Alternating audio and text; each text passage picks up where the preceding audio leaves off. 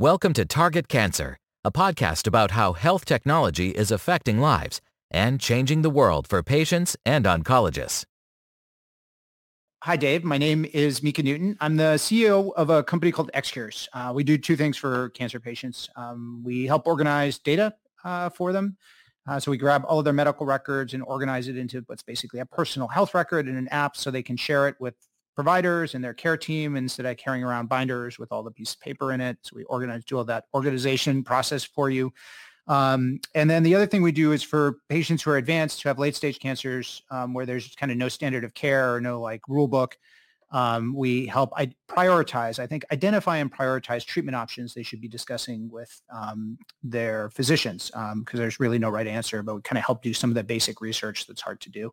And we do that free of charge for patients and their doctors. We have a business around research and trying to advance learning and really continuous learning in cancer. And so the reason we do this podcast and the reason for the discussion is really because part of learning is sharing experiences. And so a big part of what we want to do is meet people who've had a journey or an experience in cancer and talk with them about what they experienced and what they learned and what did or didn't work. And so the point of all of that introduction was thank you, first and foremost, for coming on the show and tell us about you and your experience. And we can start from there. Well, thank you for having me.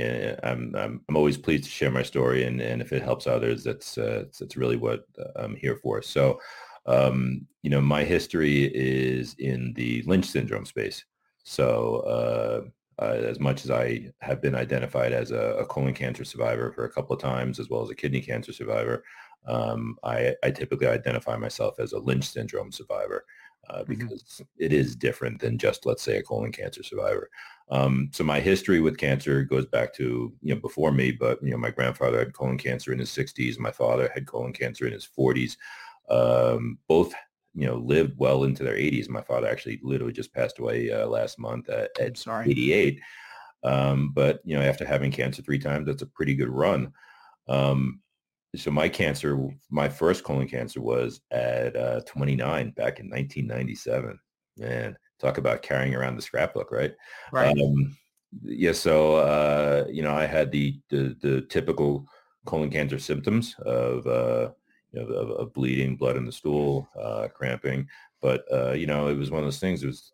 I was misdiagnosed, believe it or not, even though I had it right on the then paper chart, the whole family history of colon cancer there.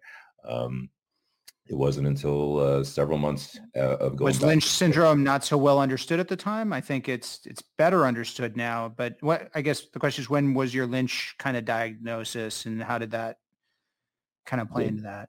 Yeah, that's a very good question, and it's really what comes down to the root of the story. Is people really weren't talking about genetics in 1997, let alone Lynch syndrome. They were just starting to talk about other genetic syndromes like BRCA, but they really were not talking about Lynch. And unfortunately, even today, it's still not as talked about as it should be. It wasn't until my second colon cancer in 2007 that the discussion of Lynch syndrome came up, and I was ultimately had the genetic testing, and as we say, the rest was history. But because of the Lynch syndrome diagnosis, I started having other types of diagnostic testing done. Besides just a colonoscopy, I started having, CTs, chest, abdomen, and pelvis, cystoscopies. And ultimately, I found a very small renal carcinoma on my right kidney. I don't want to say it was easy because nothing's ever easy, but compared to the other cancers, it was relatively benign and cut and paste. And I think I coached a soccer game that night, and it was a bad idea, but I did do it. And I was just going to say that's not easy. Yeah, it wasn't smart, but men are not smart, so I'll chalk it up. I'm with you on that. Yeah. Yeah. And my brother had colon cancer at 37. He's now, how old am I now? I'm 54, so he's 59. So yeah, the folk hero in the family is that we live very long, energetic, vibrant lives post cancer, if not multiple cancers. Multiple cancer. And of course, Lynch syndrome means, so are you then on just like a totally different screening protocol than, like, because of your Lynch, right? You're being actively monitored. Am I understanding that correctly? Correct. Yeah. So in the education process, so one of the points I always talk about with people is even with cancer in your family, were you kind of very aware of cancer, I guess, maybe from your father's experience, right? Because I think of people who know about cancer, either people who work in cancer or have cancer, right? The general public doesn't spend their time researching cancer. I always say it's just like not a fun thing to do in your It's like free time. politics. Right, exactly. Right. And so how did that education take place for you and your family? Like what was useful and valuable, and how did you kind of come up that education curve?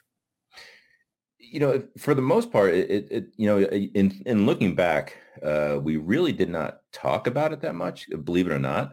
It was there. And it was very there for my grandfather because he ultimately had an ostomy. And if you've ever been around somebody who has an ostomy, it's not an easy thing. I'll leave it that way. But my father did not have an ostomy. So for the most part, it was almost like the rite of passage. You continue on. So we really didn't talk about it that much. But like I said, it actually was there on my chart. I was, in your 20s as a male to actually have a primary physician is kind of rare even to this day. I mean, men don't go to the doctor unless there's, a limb hanging off. So I was, the fact that I was going to a primary care physician and that it was already on the chart, it should have been. Yeah, no, it's interesting. You make a great point because my wife is constantly like, why haven't you been to the doctor yet? And I'm like, well, nothing hurts right now. Right. So it's true. Yeah. Yeah. Yeah. So again, it was not like a kitchen table conversation. It was always there. It was always something, like I said, in the back of our minds, and it's significantly there now. So how did you learn about Lynch syndrome? Were there resources for someone? So if someone finds out like maybe they have a family history of cancer, or they go and they get some genetic testing, they hear they have Lynch syndrome and they suddenly have to learn about this new subject, or where are the good resources? Like what would you recommend? You mean like now? Yes. Oh, okay. Yeah. Well, obviously I'm biased, but we started a foundation. So we have some pretty good resources. At least I like to think we do. On our website that talk about getting involved with our Lynch syndrome registry, how to find specialists in different parts of the country, talking to a genetic counselor, talking to a high-risk oncologist, things like that are brought up on the Alive and Kicking website. But, it's interesting that you ask is because when my wife and I founded Alive and Kicking in 2009, not in 2000, back in 2011, 2012, simply because we really did not see an advocacy space for Lynch syndrome. Because I had colon cancer twice, I was always the guy in front of the microphone on behalf of colon cancer, which is fine, and I didn't mind doing it. But realistically, with, as you alluded to, Lynch syndrome being very specific and different and more than just colon cancer, we felt compelled to start the foundation. Got it. And so you started Alive and Kicking, and then you said you have a registry. What are the programs like Alive and Kicking is working on? So back a few years ago, the Genetic Alliance, Sharon Terry, had created something called the Peer Platform. You may be familiar with it. And we were chosen to be the Lynch syndrome component. So it's a patient-driven registry. So patients upload their own data. They declare their own privacy settings. They can share it with whoever they want. They can share it with nobody if they deem so. So it's not one of those. It's agnostic. So it's not based around one specific institution. So my hospital, Mount Sinai, may have its own registry. A Cornell may have its own registry. An MD Anderson. You get my point. Yep. Ours is not. It doesn't overlap, and it doesn't change anything with theirs. So it's patient driven. What has worked out very nicely is that everyone who is in the registry is consented appropriately. This is an IRB approved consenting process, so that if they decide to share their data, which actually literally 99% have. Most of the Lynch patients that I know, and both pre-survivors and survivors, are like, yeah, by all means, share their data with the world. If there's going to come to research, we actually have researchers reaching out directly to the patients, work on the projects that researchers, what the patients want to actually talk about. Excellent. Yeah, no, I'm a huge believer in sharing information. I think what happens with a lot of medical information is it ends up in these I would call them inadvertent silos. Like it's not siloed on purpose. There's like no malintent, anything like that. It's just that under our privacy laws, which are really important, right? The data about anybody's treatment belongs really between them and their physician. And it's usually stored in some provider system, right? Somewhere. And even that provider system then is pretty significantly limited from sharing it with anyone, as they should be, right? Right. And for me, the really interesting thing, and I've thought about this a lot over the last 3 years, is really the power that patients, right, and we all have as individuals to really unlock our data, because the one kind of free agent advocate who's out there, who's truly empowered to do things, right, is you and me, like with our own data, right? Because I can give you anything I want. You can give me anything we want, and I can give you rights to like use my information for different purposes. And so I really applaud you guys for what you're doing, is bringing the reason, because it's one thing to have the information, but I don't know, without having a reason or an organization like yours, right? Like where would I put it? Like what would I do with it, right? And what purpose do I want it to have overall? So I spend a lot of thinking of that, and it's really changing very rapidly. So the last few years around patients' right of access, right, to medical records, and an ability to, now you can get all of your physician notes, for instance, right, that you weren't able to really see before. Now it's mandated by law that you have to be able to see your actual progress notes and pathology interpretation and all this stuff that I don't think any of us really realized we weren't able to see. Like you kind of didn't know it was there, because many times you just didn't know it was there, right? Nobody told you about it. I think that's going to really revolutionize our understanding overall. So in the Lynch syndrome world, I hear often from Lynch syndrome patients, right, there's all this kind of, well, what can we do? We can do a lot of, I think, prevention, right, which is more screening. People have, much more, I would think of as radical surgeries than they would have otherwise, right, or make choices that are frankly further along. But what's happening? What's new in Lynch syndrome, and what are the kind of emerging? What's the emerging thinking in therapy like? What are you excited about that we've kind of made progress on recently that's changing things? Well, the biggest thing in our world has been the immunotherapy. The hallmark of Lynch syndrome tumors is that it's MSI high. So I think, talk about, most people are unfamiliar with healthcare. Most people are unfamiliar with politics.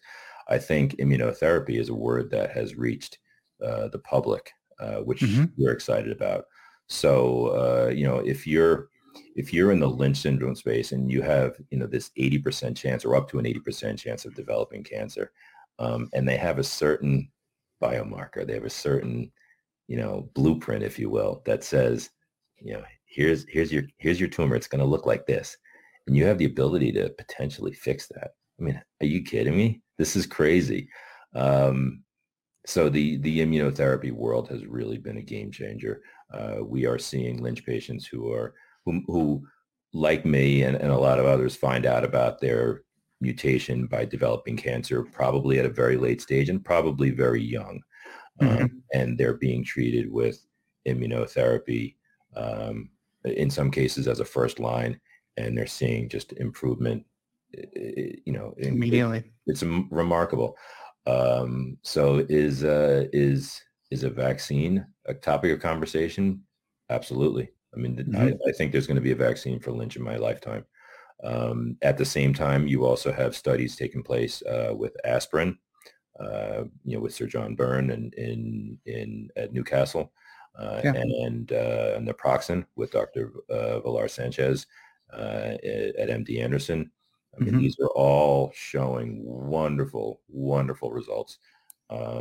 So tell me about the vaccine stuff. That's super interesting. So I see a lot more. So I've done a lot of work as our company has in like brain cancer, for instance. Brain, kind of our specialties are brain, pancreatic, colon, bladder, ovarian. Those are kind of the places we started kind of doing deeper. We work with patients across the board, right? But those are kind of been like specialty areas. And particularly in brain cancer, these kind of things like neoantigen vaccines and other forms of kind of personal vaccine of just they're exciting and they're new and they're showing some promise. Tell me about when you say that in your lifetime there's going to be a vaccine for Lynch. What do you think that looks like?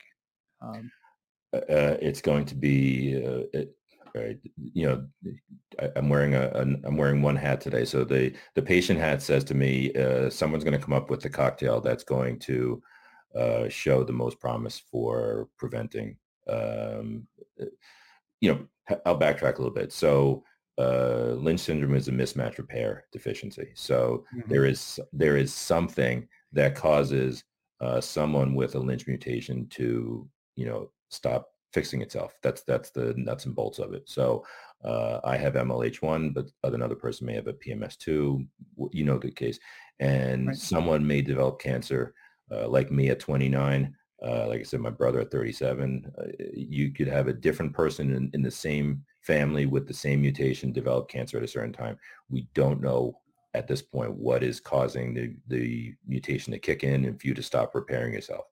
So there's going to be, a pretty significant study that will take place eventually that will, try the different cocktails of what is going to prevent that mutation from turning into to essentially stop repairing itself. I don't know what it is. I don't want to pretend to know the science completely or in a significant detail, but it's going to happen. Cool. Yeah. No, I'm really excited about this. I think we're finally seeing some real progress. I think the piece that I've been scratching my head about, right, and we've been thinking about a long time is just, as you talk about, there's a cocktail. So the curse of dimensionality is the way that what we think about it is as soon as you have more than one thing, right, so you start getting 3, 4, 5, 6, 7, now we're starting to get like things, and we start having individual differences between all of us, like in precision and personalized medicine, right? Then the combinations start to, like, if you just start, it's A plus B plus C plus B plus C plus A plus, right, all the different possible combinations you can create rapidly, like, it explodes. And I think the ability to run some of the types of traditional studies that have been run for a long time just goes away. I mean, it's mathematically possible, but operationally impossible, right, to do, right? So there's always some design component to it.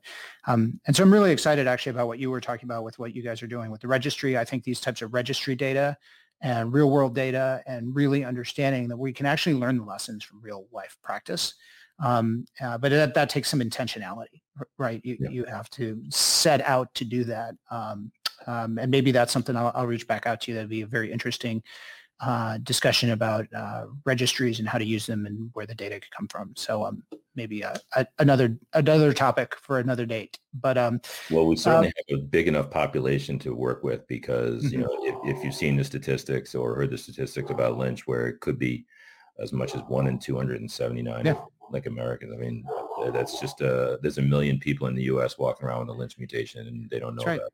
It's as prevalent as everything we hear about in breast cancer and the mutations in breast cancer is my understanding. And it's just not as well discussed for whatever reason. I'm not Angelina Jolie. Me neither. So you're closer than I am. No chance. So let's, I guess maybe one last thing I always like to ask people, any like single word of advice for patients maybe find out they're newly diagnosed or going first into their cancer journey, just kind of like a final statement. Well, that's a broad one, but in the cancer journey, I always recommend having someone next to you who's really good at taking notes, because that's really what it comes down to. You once you have your first cancer diagnosis, you feel like you're floating, you're hitting the head with a frying pan. You're just kind of overwhelmed. Having someone next to you that's going to take down the details and allow you to and help you and go through it later That's always my first word of advice. And I've always had I call it the luxury of, had the good fortune of having my wife at my side for all of this, including running the foundation. And because of that, I'm able to do what I do and absorb it and keep going. Wonderful. Well, thank you so much, Dave. Appreciate it. Thank you. Got it. So I'm going to add Brian and Amanda. So thanks for doing that, Dave. And we're going to change format. I got to make I think Brian's, come on. Hey, Brian, can you hear us? Yeah. Hey, guys. Hey, guys. And Amanda. Hey, Hi. Look at that. And Amanda. It's like Hollywood Squares here. I love it. Apologies for the dog, and apologies, I mispronounced your first name. I'm sorry, but I didn't do it on the air. No, it's fine. I have a really bad joke I always say, which is I get called a lot of things and I answer to most of them. So, right. So And the day ain't over yet. That's right. We just got started. So, yeah, that's for sure. So my name is Mika Newton. Just for background for Amanda and Brian and Dave, for all of you, I am the CEO of a company called XCures. We're a technology company. We work with advanced cancer patients. We do two things, really help them organize their data across multiple providers. So if they've been to see lots of different doctors, different provider systems, we actually pull, organize, and aggregate their medical records into a personal health record they can use, instead of walking around with the big binder full of notes. The other thing we do as a company is we've developed some algorithms and technology platform based tools to enable us to identify treatment options. So based on the data that we aggregate from the record, right, we're able to say, these are the top 5 things you and your doctor should think about as a starting point for your discussions, right? There's usually no answer in these complex cases. Nobody knows what to do, but we can help kind of synthesize the research so that people don't have to go and search for it online on Dr. Google, basically, and really try to add some value from kickstarting the conversation. So that's what we do. The purpose of the podcast that you're on, and thank you all for coming on, is really to really try to create some educational content because in addition to data and technology, we all have stories, and I think we learn from each other's stories and sharing them overall. So why don't we start with, that was my introduction. Why don't we start with introductions? Maybe we'll go, Dave, you go first, and then Amanda, and then Brian. And then the topic I'd like to get into after introductions is kind of how do we talk with our families and with each other about cancer, and what should we be doing together. So Dave, I will kick it over to you for an intro, and we'll go from there. Well, thank you, Mika. So I am Dave Dublin, and I am the co-founder of Alive and Kickin', which is a foundation for Lynch syndrome. I do, in fact, have Lynch syndrome, and I am a colon cancer survivor twice and a kidney cancer survivor just once. So happy to be here and happy to handle any questions or discuss anything you want. Thank you, Dave. Amanda? Sorry, my connection's kind of in and out. Am I just introducing myself? Is that what's going on here? Yes, please introduce yourself. Yep, sorry. Introductions? Okay. Yeah. Okay. So I'm Amanda. I'm 33 years old when I was diagnosed back in May. I have rectal cancer, and I have not had genetic testing, so I don't know if it's genetic related yet. There's apparently a year wait list for that, so I'm still waiting to find out about that. But as far as my oncologist thinks, he doesn't think it's a genetic diagnosis. So yeah, I'm also in Canada, if that's, yeah. Got it. And Brian, go ahead. Hi, my name is Brian Novak.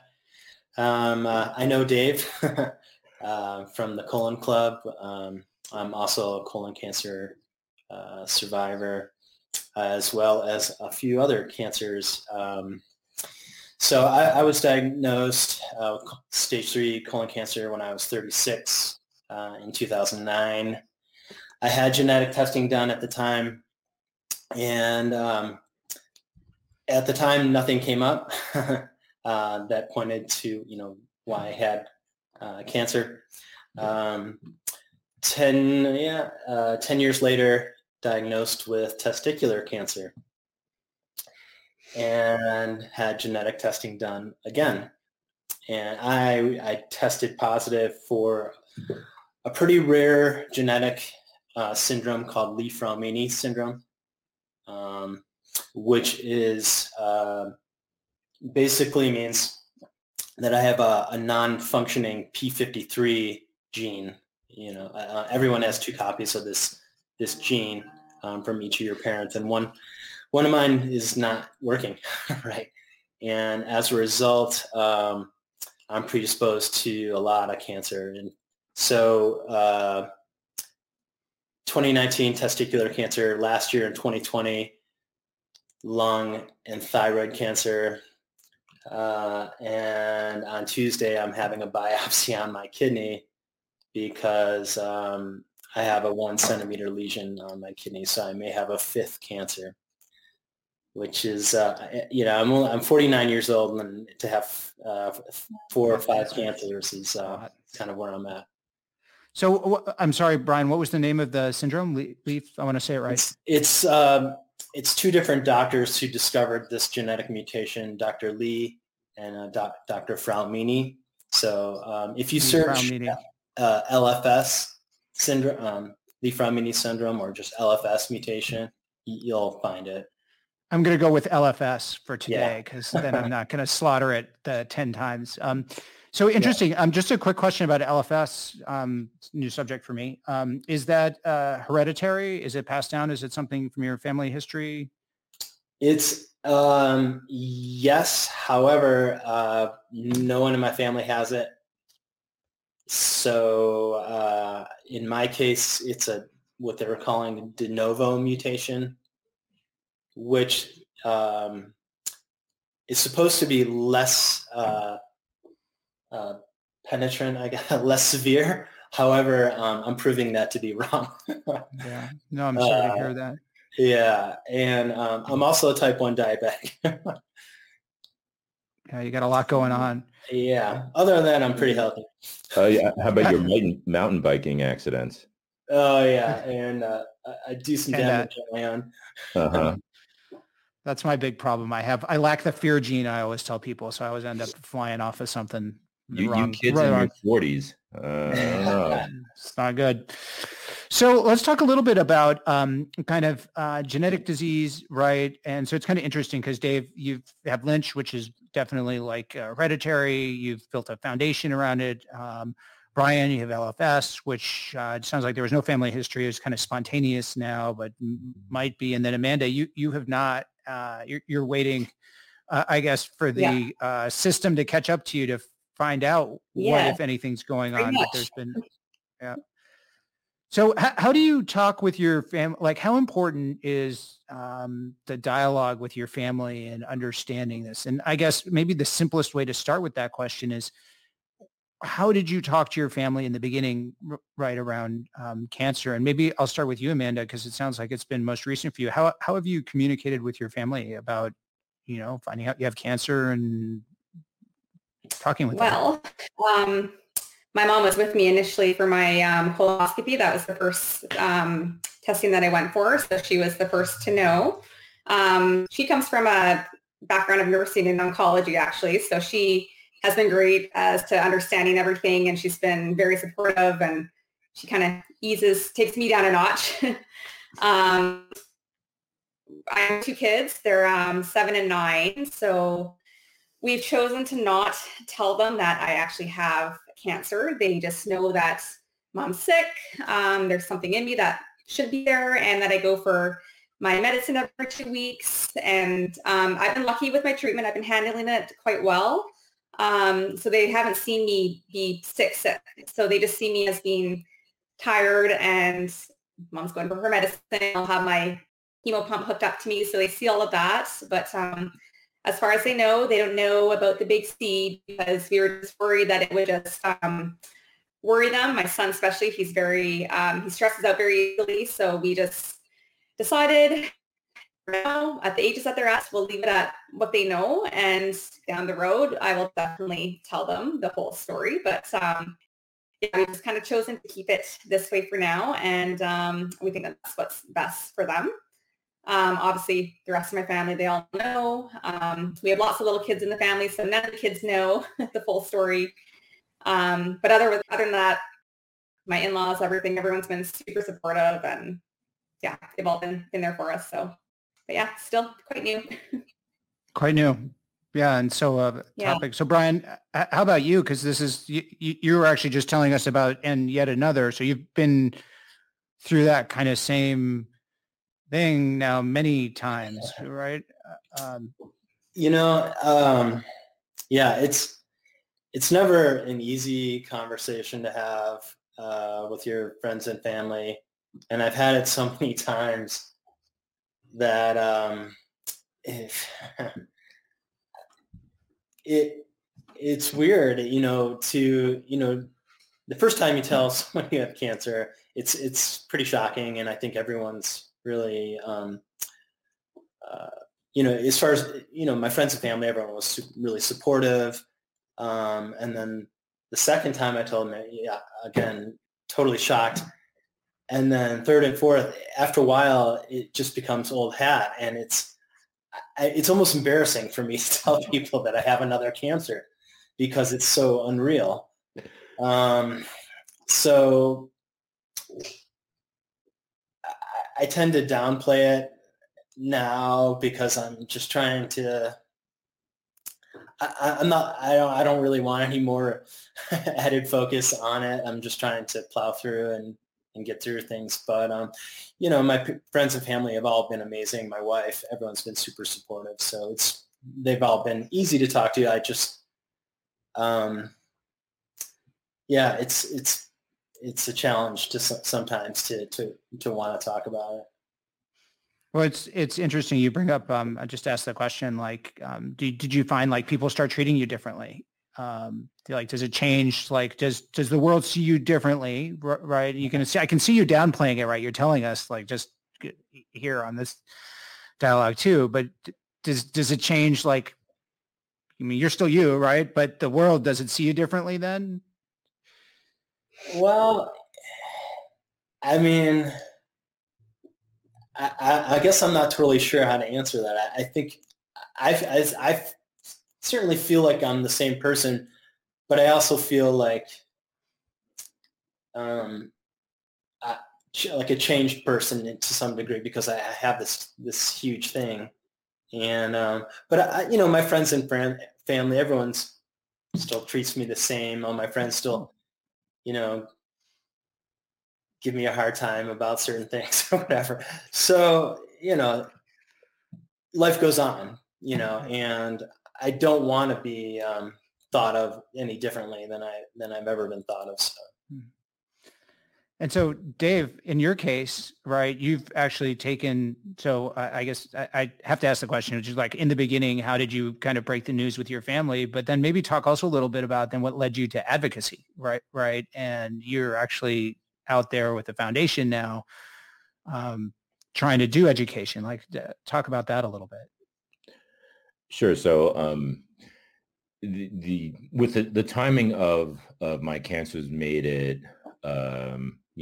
situationally absorbable. So, my first colon cancer was when my first son was, barely a year old. So obviously, at the time I was 29, but so we're not going to have a conversation with him at that age.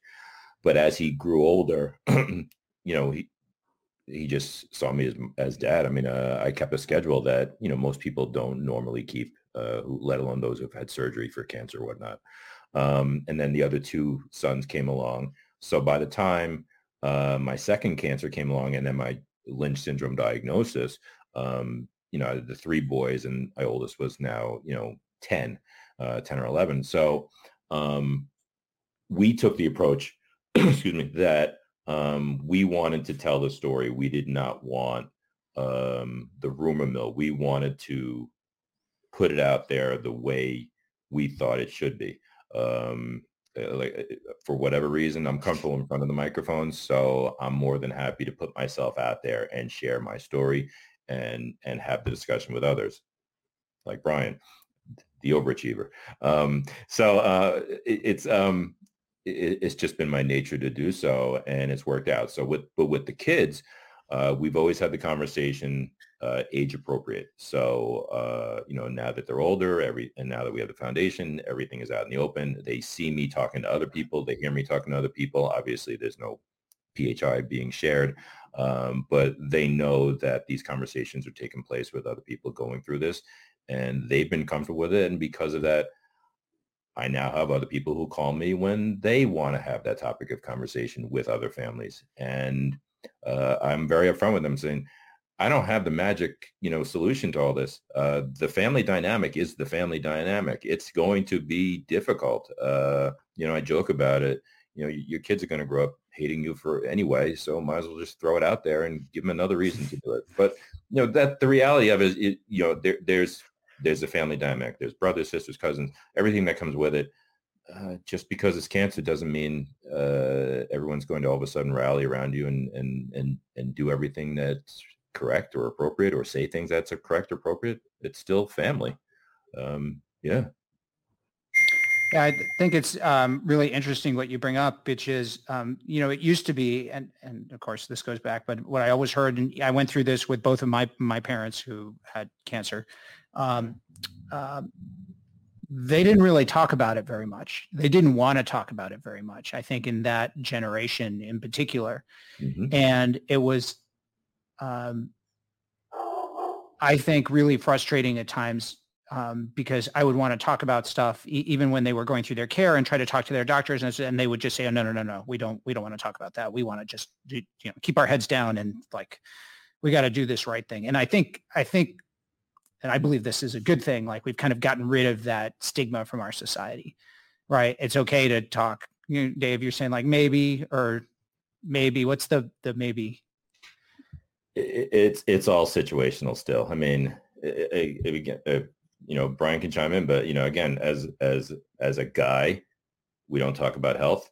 As a guy who went through cancer younger, we really didn't talk about health. So that's ultimately why a lot of us get surprised by this, is because we're not thinking about it. We're not talking about it. So yes, it's better by far. Yeah, I would say over time, like through my experience, it's the discussion. It's gotten easier for me anyway. I found that there are a lot more places to have that discussion online, through different support groups that weren't necessarily there in the past. So there are a lot more resources for sure.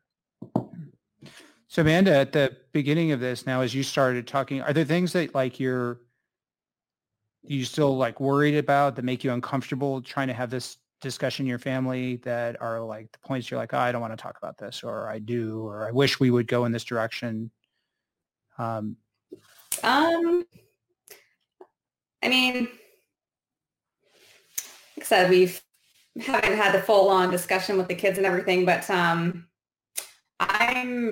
I've been very positive from day one about the whole thing. So Good. I'm comfortable enough having these conversations with my family and friends and everything. And the first thing my oncologist told me when I got diagnosed was, don't worry, you're going to be around to see your kids grow up. So I'm stage 3. And so once I heard that, immediately, okay, like I'm going to do this, I can breathe kind of thing. And I've just been going with a super positive attitude this whole time.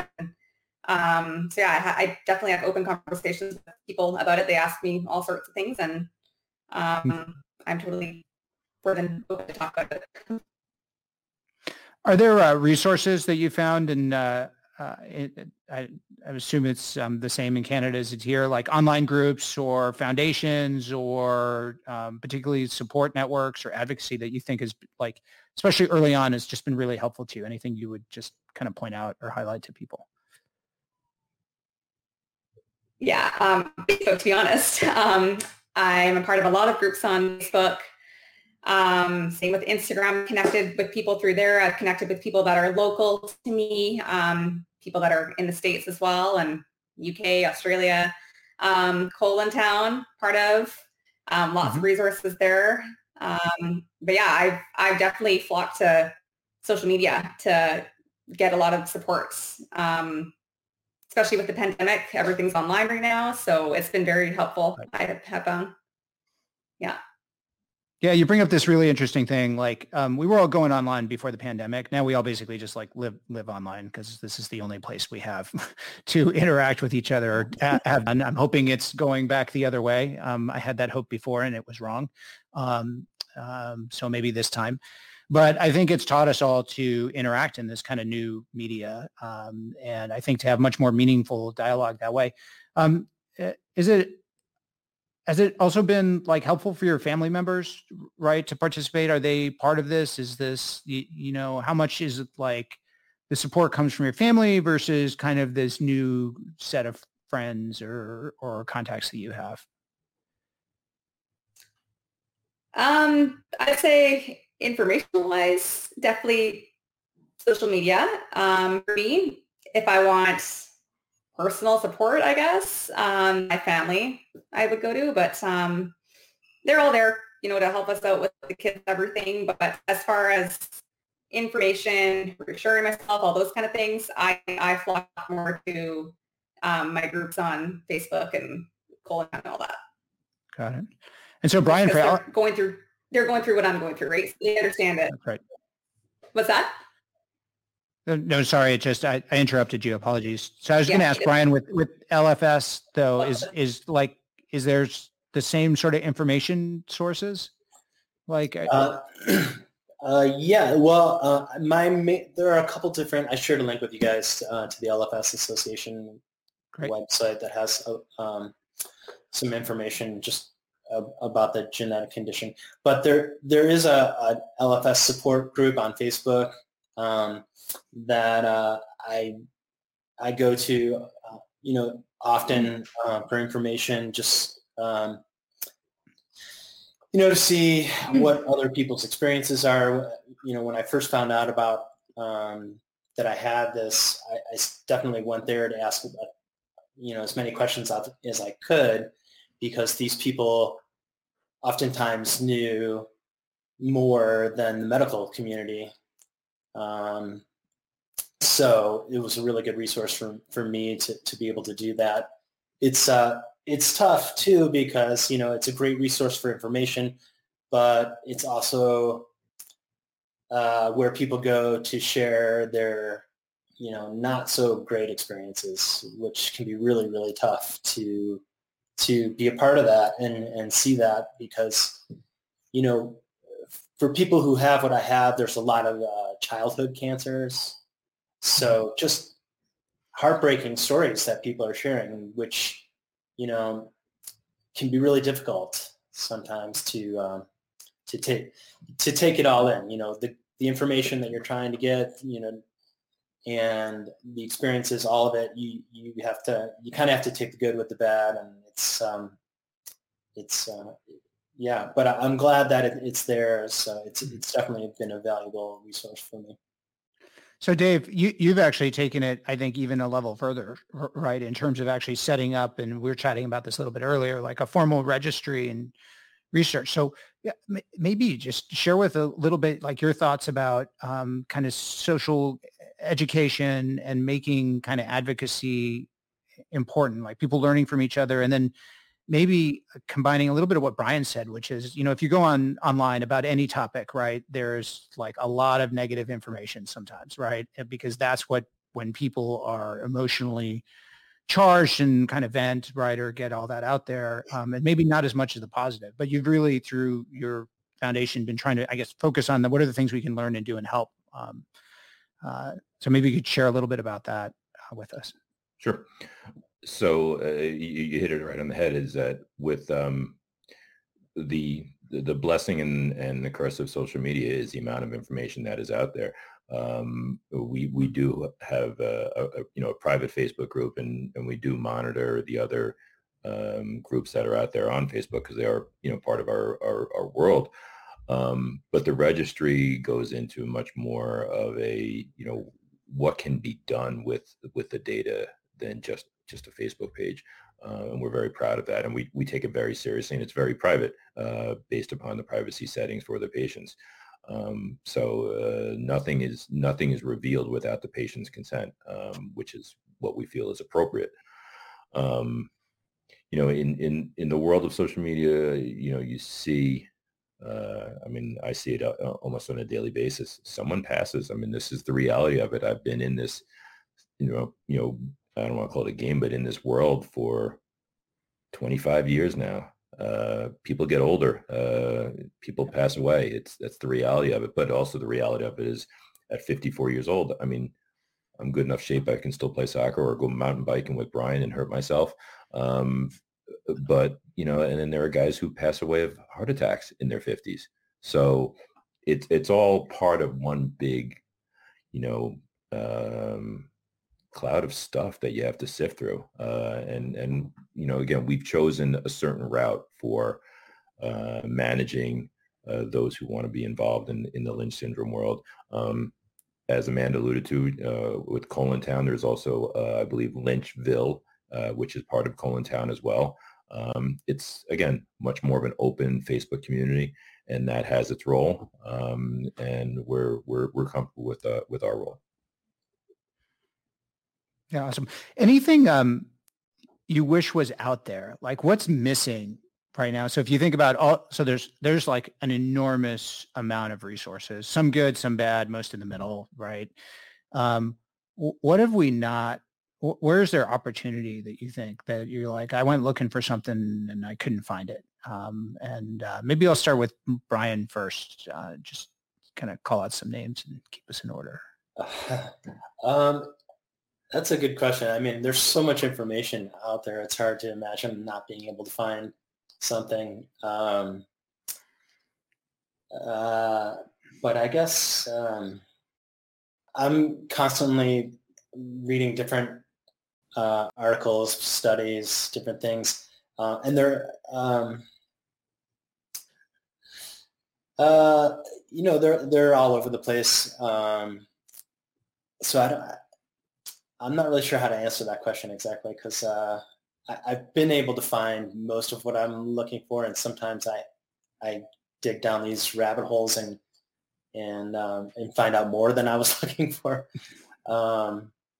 How do you mean by more? What's a rabbit hole to you? When you say you dig down these rabbit holes, you're thinking about something specifically? Oh, no, not anything in particular, but sometimes I'll be reading about, a particular maybe this particular supplement that's supposed to be really good for activating this, this P53 gene. But in order to take, if you take this supplement, then you have to take these 3 other supplements to help activate that one. And then, I'm just like reading about all these different things. And before I know it, I forget, where I started off.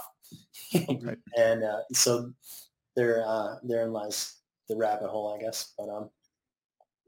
But I think, Dr. Google has a wealth of information. So I've pretty much been able to find most of what I've been looking for, and I'm constantly looking. So sometimes it's tough to turn away and not think about it. Do you do that, Amanda? Do you do a lot of research on Google? Are you searching for different things? Way too much. Way too much. Same thing. You kind of go down the rabbit hole. It's like information overload. You don't really necessarily know always what to believe. Ultimately, I run everything by my oncologist in the end. But yeah, no, I agree. There's a lot out there, and it's hard to know what you can kind of trust and what you can't. And like you said, one supplement can lead to a whole bunch more. And it's a lot. It's hard to know. Dave, how about you? What are we missing? Well, obviously I'm biased, but mine is a relatively easy one to pinpoint, is that the amount of people who don't know their genetic history is, to me, unfortunate, especially in the Lynch world. So, if statistically, 1 in 279 Americans has a Lynch mutation and 95% don't know about it, that's a huge number. That's 1 million people. And, if if you can take a percentage of that, you can take a slice of that, take a large slice of that, take a huge chunk of it. I mean, just imagine. It's a matter of math. So for my biased opinion, what's missing is the amount of people who don't know their genetic makeup. We can go down the next rabbit hole, which would be assuming we all start learning our genetic makeup, what happens to us insurance-wise, financially, and everything that comes with it. But for the purposes of just that question, I'm going to go with knowing your genetic history. Yes. Ignorance is not bliss in this case. It is not. It is not. Yeah. So this is a really great discussion. So I want to thank you all. I also want to this is my favorite question to ask, and I ask everyone this every time. So so bear with me. But what I guess is, if you have kind of one lesson that you got out of what you've been going through, right? And we have what I love about this discussion with people at kind of different stages here, right? We're all in different places. What's that take home? So like someone who watches this says, oh, that was a useful. So I'm going to pick on you again, Amanda, and start with you. If you have like a one most key message for you when you think about talking to other cancer patients and their families out there, what's that key message? I would say definitely to be your own advocate. You definitely need to fight for yourself. And, if you think something's wrong, you need to investigate it. Don't just push it aside. And I feel like I was pretty fortunate in terms of when I got symptoms, my doctor didn't really question me. She was like, okay, yeah, let's send you for testing. But I know a lot of people get denied that. And it ends up being, it's staged further by the time they finally figure it out. But your own advocates, keep up with positive attitude. I like to think my cancer is already gone at this point. I don't have scans until December coming up, but be positive and don't give up. Yeah, it's wonderful. And Brian, how about you? I would say make sure that you find a medical team that you really feel good about and trust. Because in my journey, I've dealt with a ton of doctors, and, not all of them have been great. And not all of them, I felt like, really listened to my concerns and acted on them. And now I'm in a place where I'm going to University of Colorado Hospital, and it's just, I can't believe how amazing it is. Everyone I've dealt with there, all my team has just been incredible, and I can see that they really, really care about their patients, and I trust them, more. I feel great about going there, and I really put my trust in them. So I would say that would be the biggest thing. Make sure that you find a great doctor, a great medical team that's on your side. And, on top of that, as Amanda was saying, you really do have to be your own advocate. If you feel like something isn't quite right, you need to pursue that and let that be known to your team so that it's not overlooked. Great. Thank you, Brian. And Dave. Well, since they stole my two good ones, I'm going to go with. Gave you the hardest slot. Well, I think it's a good segue, actually. I like to say find what works for you. And that could be, an all-encompassing thing. It can be a very specific thing. So it can range from, so treating cancer or really any illness or something similar is not just treating the cancer and having it removed. It's also treating you as a person. So if you find something that works for you therapeutically, whether it's painting, playing soccer, riding a mountain bike, and that works for you, then that works for you. If it's talking about it with others and that works for you, that's great. It's having good days and it's having bad days. We've all been there. But as I'm not sure whether it was Amanda or Brian or both, but having people around you who understand you and will work with you both as medically as well as personally, that's everything. So yeah. Well, thank you. Hey, and thank you all. Thank you, Dave. Thank you, Brian. Thank you, Amanda. I really, really appreciate your time. And thank you for sharing your insights and being part of this with me today. I really appreciate it. So thank you. My pleasure. Thanks for having us. Thank you all. Yeah, thanks Thank for you. having us. All right. Well, thank you all. Really appreciated it. And it takes about a week, is what I was told, for this stuff to go through whatever production magic sort of stuff happens, which I'm peripherally aware of, meaning they show it to me afterwards.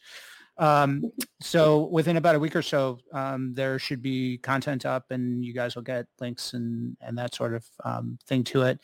And yeah, Dave, actually, I want to reach out to you about registries. Just speaking off the cuff here, we actually work with, and Amanda mentioned it, Town Yep. in Lynchtown. We've actually, as of last week, sorry, I have a blur of time. Time has lost all sense of, I've lost all sense of time since the pandemic, because every day is kind of pretty similar in some ways now. But we started a collaboration with Town as a company. We've actually been implementing a registry for Town patients who choose to participate on our platform. Okay. And so if Lynchville is part of that, we might be able to combine with some of the work that you guys have been doing just to aggregate some more data. So that I think might be an interesting piece. And it's early days for that program. So love to reach out to you. And Brian, you're in Colorado. I was going to say we should go biking, but Where are you? I'm in, I actually live in Oakland. So North Oakland.